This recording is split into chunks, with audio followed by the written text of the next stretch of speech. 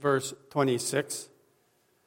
In the 6th month, the angel Gabriel was sent from God to a city of Galilee named Nazareth, to a virgin betrothed to a man whose name was Joseph of the house of David, and the virgin's name was Mary. And he came to her and said, "Greetings, O favored one, the Lord is with you." But she was greatly troubled at the saying and tried to discern what sort of greeting this might be. And the angel said to her, "Do not be afraid, Mary, for you have found favor with God. And behold, you will conceive in your womb and bear a son, and you shall call his name Jesus. He will be great and will be called the Son of the Most High. And the Lord God will give to him the throne of his father David, and he will reign over the house of Jacob forever, and of his kingdom there will be no end." And Mary said to the angel, "How will this be, since I am a virgin?" And the angel answered her, "The Holy Spirit will come upon you, and the power of the Most High will overshadow you. Therefore the child to be born will be called Holy, the Son of God. And behold, your relative Elizabeth in her old age has also conceived a son. And this is the 6th month with her who was called barren, for nothing will be impossible with God." And Mary said, "Behold, I am the servant of the Lord. Let it be to me according to your word." And the angel departed from her. You may be seated.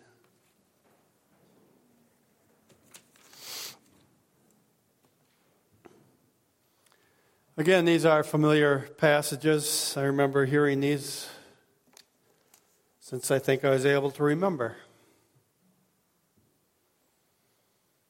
Familiarity. I hope the familiarity does not ever cause us to miss the biblical truths found in these verses.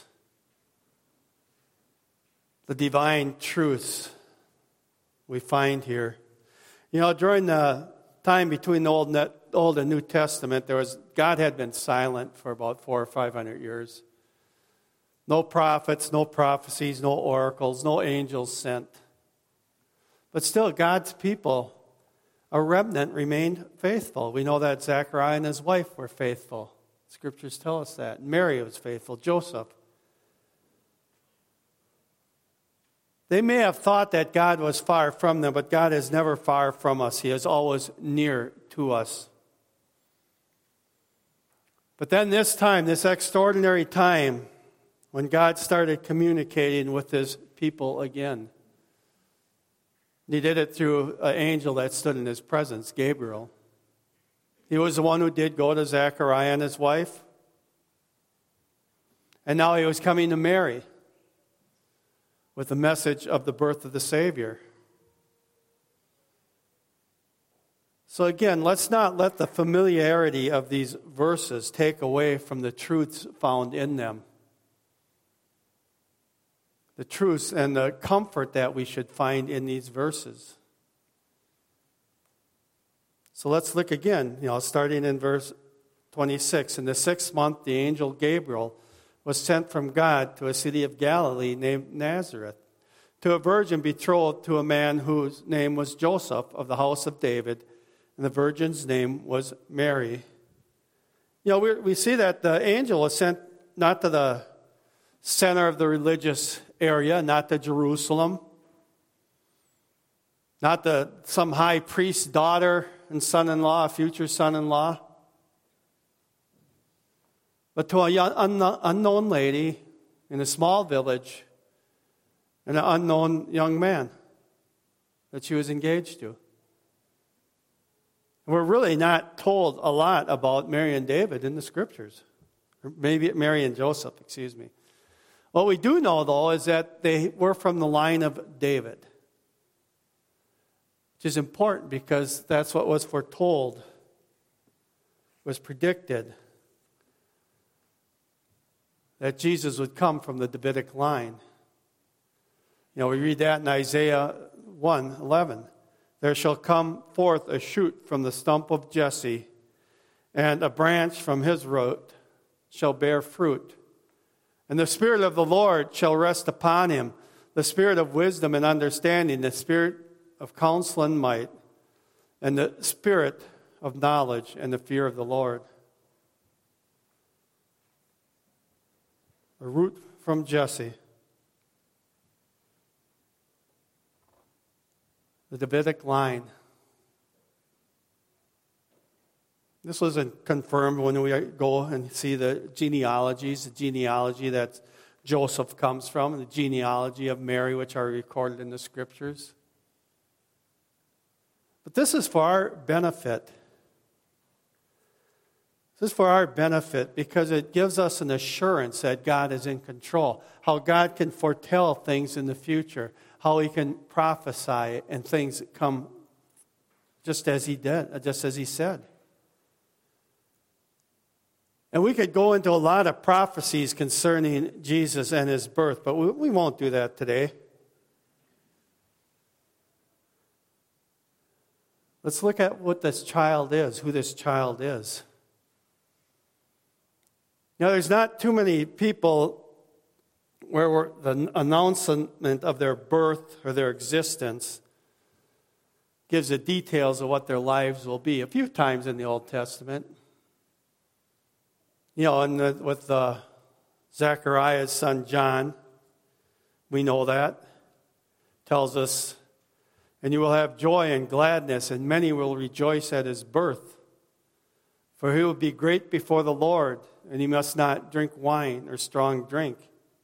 And he will be filled with the Holy Spirit even from his mother's womb. And he will turn many of the children of Israel to the Lord their God. And he will go before him in the spirit and the power of Elijah to turn the hearts of the fathers to the children and the disobedient to the wisdom of the just, and to make ready for the Lord a people prepared. Now, this is miraculous intervention by the triune God. Remember when we looked at angels, what we were taught, that the angels are here for us, for those who are going to be saved. And these messages are brought to us through these messengers of God. But they're giving us God's message, God's divine intervention.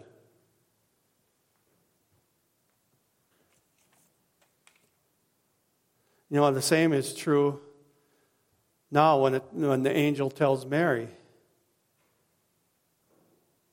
You know, God is intervening in human history by sending His angels to give a message of what His Son is to be like.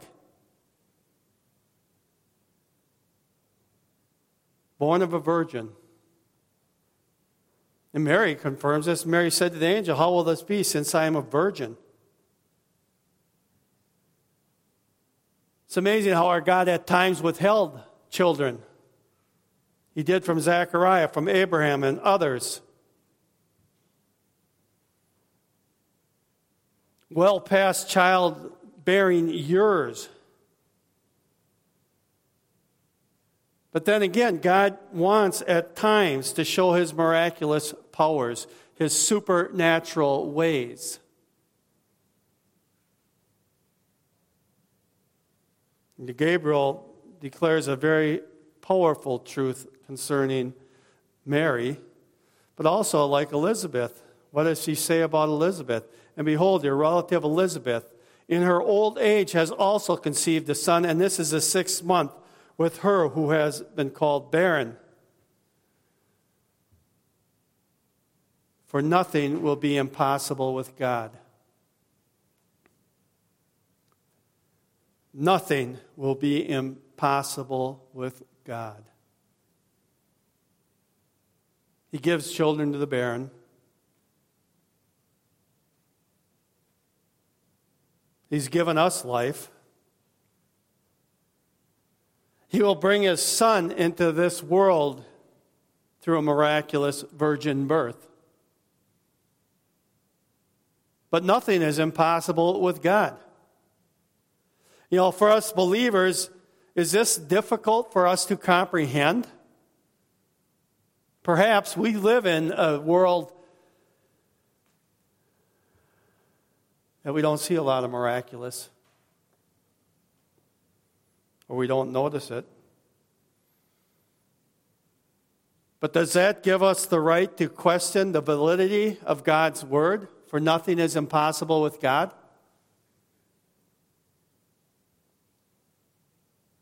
How was this truth put into action in Mary's life? Verse 35, and the angel answered her, the Holy Spirit will come upon you, and the power of the Most High will overshadow you. The Holy Spirit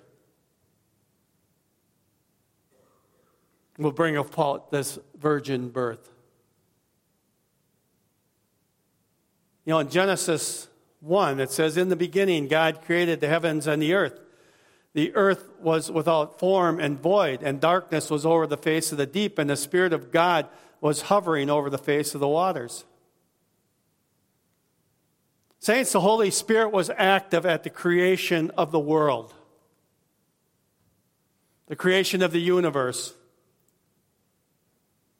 hovering, participating with the triune God in the creation of this wonderful world that we live in.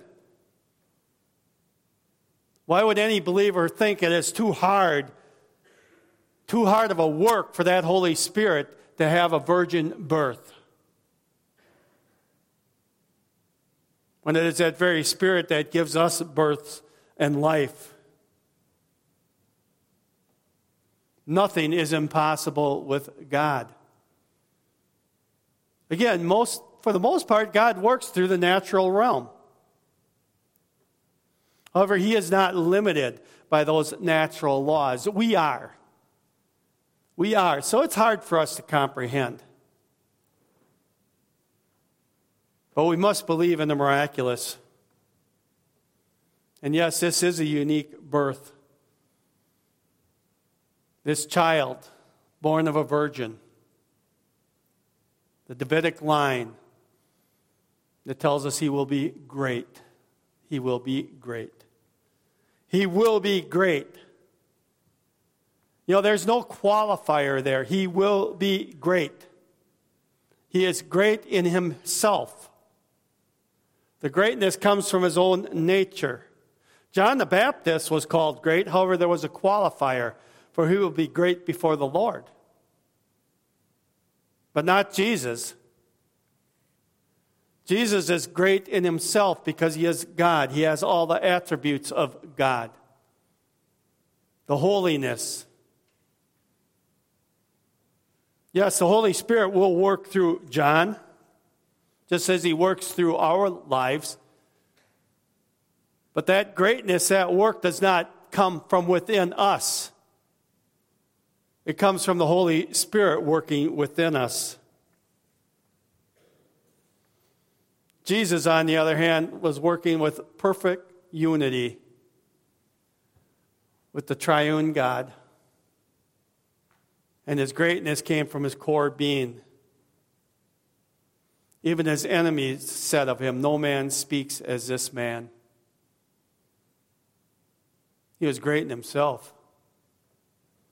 No man ever had the divine insights, the truths from God, which he could deliver with such authority and backed up by many, many miracles. This all attested to his greatness. Feeding the multitudes, walking on water, healing all who came to him. He had the power to cast out the workers of evil. And he raised himself from the dead, giving us the path for us to have eternal life. But all that greatness was in himself. They definitely make him the greatest man to walk this earth. However, he's even greater than that. He was the Son of God. Verse 32, he'll be great and will be called the Son of the Most High. We sing the song, Mary, did you know what baby this is? She knew. Every Jewish girl would know.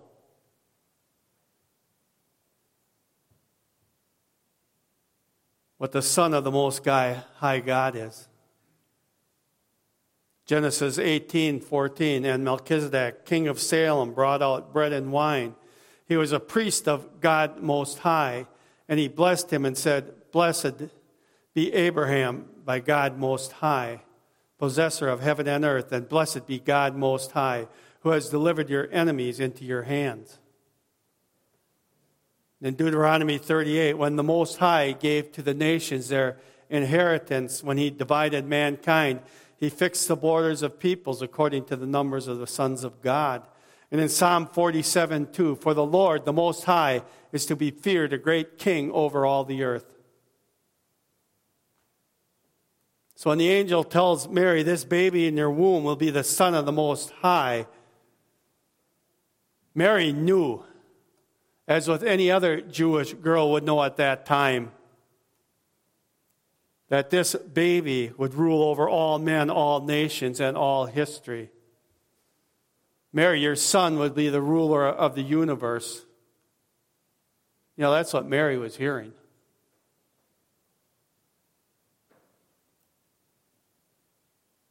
You know, in Hebrews 1:3 we read, He is a radiance of the glory of God and the exact imprint of His nature, and upholds the universe by the word of His power. After making purification for sins, He sat down at the right hand of the Majesty on high. Mary knew that her son was God.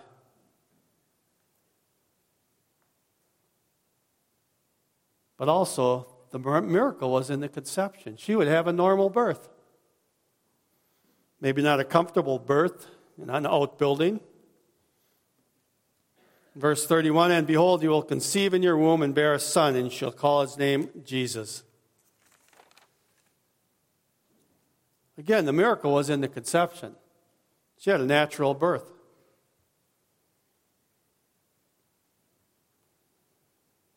You know, we're not told much about Mary and Joseph. There's very little in the Scriptures about them. We know they were faithful. They took Jesus to be circumcised. They followed the law of Moses in Galatians 4:4. But when the fullness of time had come, God sent forth His Son, born of woman, born under the law. So they followed the law. They were truly blessed by God to be given a privilege of giving birth to Jesus and raising Him. Mary surely appreciated it. Listen to what she said. For behold, from now on all generations will call me blessed. For He who is mighty has done great things for me, and holy is His name. It's a perfect response from Mary. The Mighty One has done great things for me. God worked through her to do His will. God has shown grace to her. Mary does not elevate herself above a sinful human being. She knows who she is. In her song of thankfulness, she says, for He who is mighty has done great things for me, and holy is His name. Notice she doesn't say, holy is my name. Holy is His name. Mary was just like us. She was used by God, used by God for a very specific task, a unique task. But that task didn't elevate her to the divinity, just like God using us never elevates us to divinity.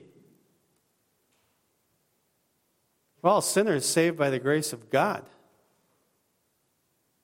Wretched man that I am, who will deliver me from this body of death?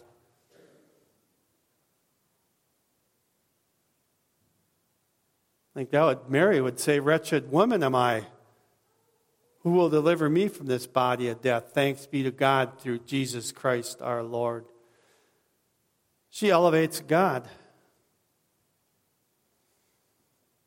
We don't have the attributes of God, the holiness, the grace. But God uses us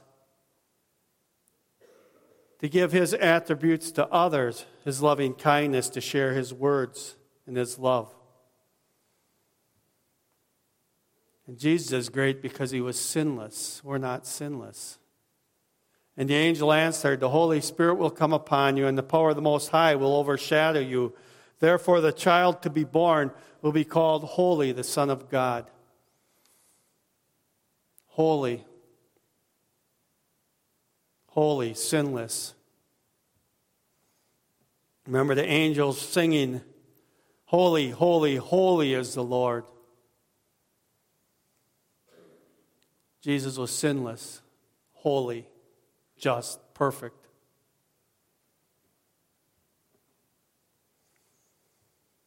He was tempted, and I believe it grieved him when he was tempted, but he didn't sin. Could you imagine being his brothers and sisters? Oh, I wish you other kids were just like Jesus. And I had 8 brothers and sisters. We were all angels, so I don't think that. But he does understand us and our sinfulness. In Hebrews 2:4, "Since therefore the children share in flesh and blood, he himself likewise partook of the same things, that through death he might destroy the one who had the power of death, that is the devil, and deliver all those who through fear of death were subject to lifelong slavery. For surely it is not angels that he helps, but he helps the offsprings of Abraham. Therefore he had to be made like his brothers in every respect, so that he might become a merciful and faithful high priest in the service of God, to make propitiation for the sins of the people. For because he himself has suffered when tempted, he is able to help those who are being tempted." Yeah, he was the Son of God. But he was also our brother and sister, or our brother. And we're his brothers and sisters. And he understands us. He understands our sin nature. And notice it says, because he himself had suffered when tempted. The temptations were a burden to him. He understands how gullible we as human beings can be. And in Hebrews 4:14 it tells us, "Since then we have a great high priest who has passed through the heaven, Jesus, the Son of God, let us hold fast to our confession. For we do not have a high priest who is unable to sympathize with our weaknesses, but one who in every respect has been tempted as we are, yet without sin."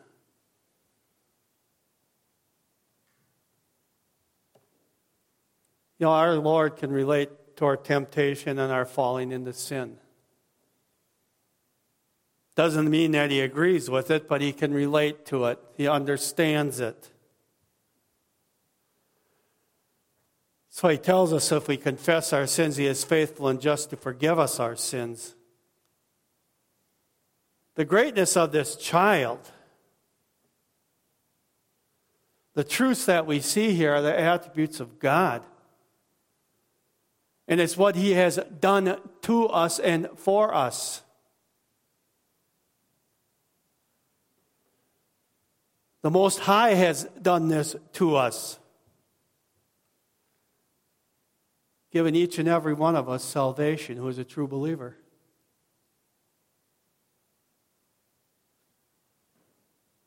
That salvation does not come from within ourselves. We are elevated to be his people,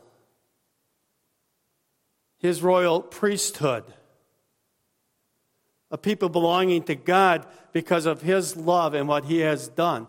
And it started at his birth, the announcement of his birth.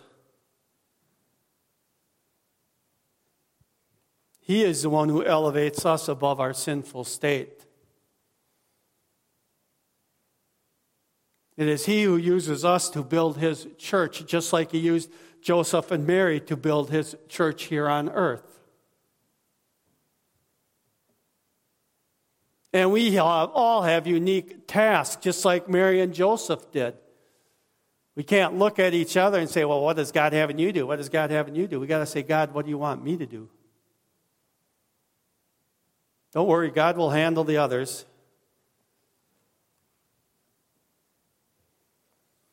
Our response should be like Mary's, though.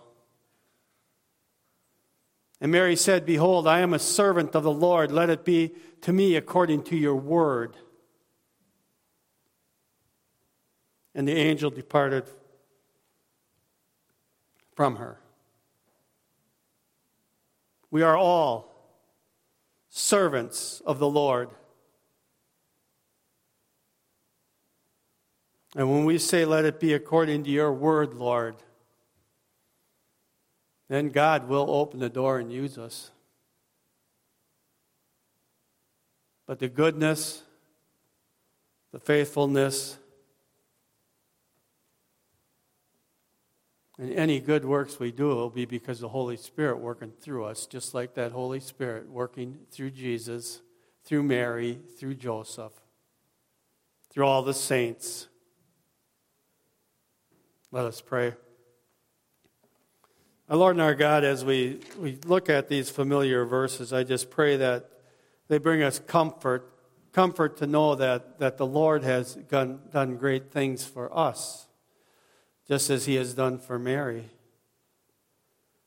And yes, when we do your will, Lord, others will call us blessed. When we're there for our brothers and sisters in the Lord, when we're there for strangers, and they see your love flowing through us. Teach us to be such a people. Amen.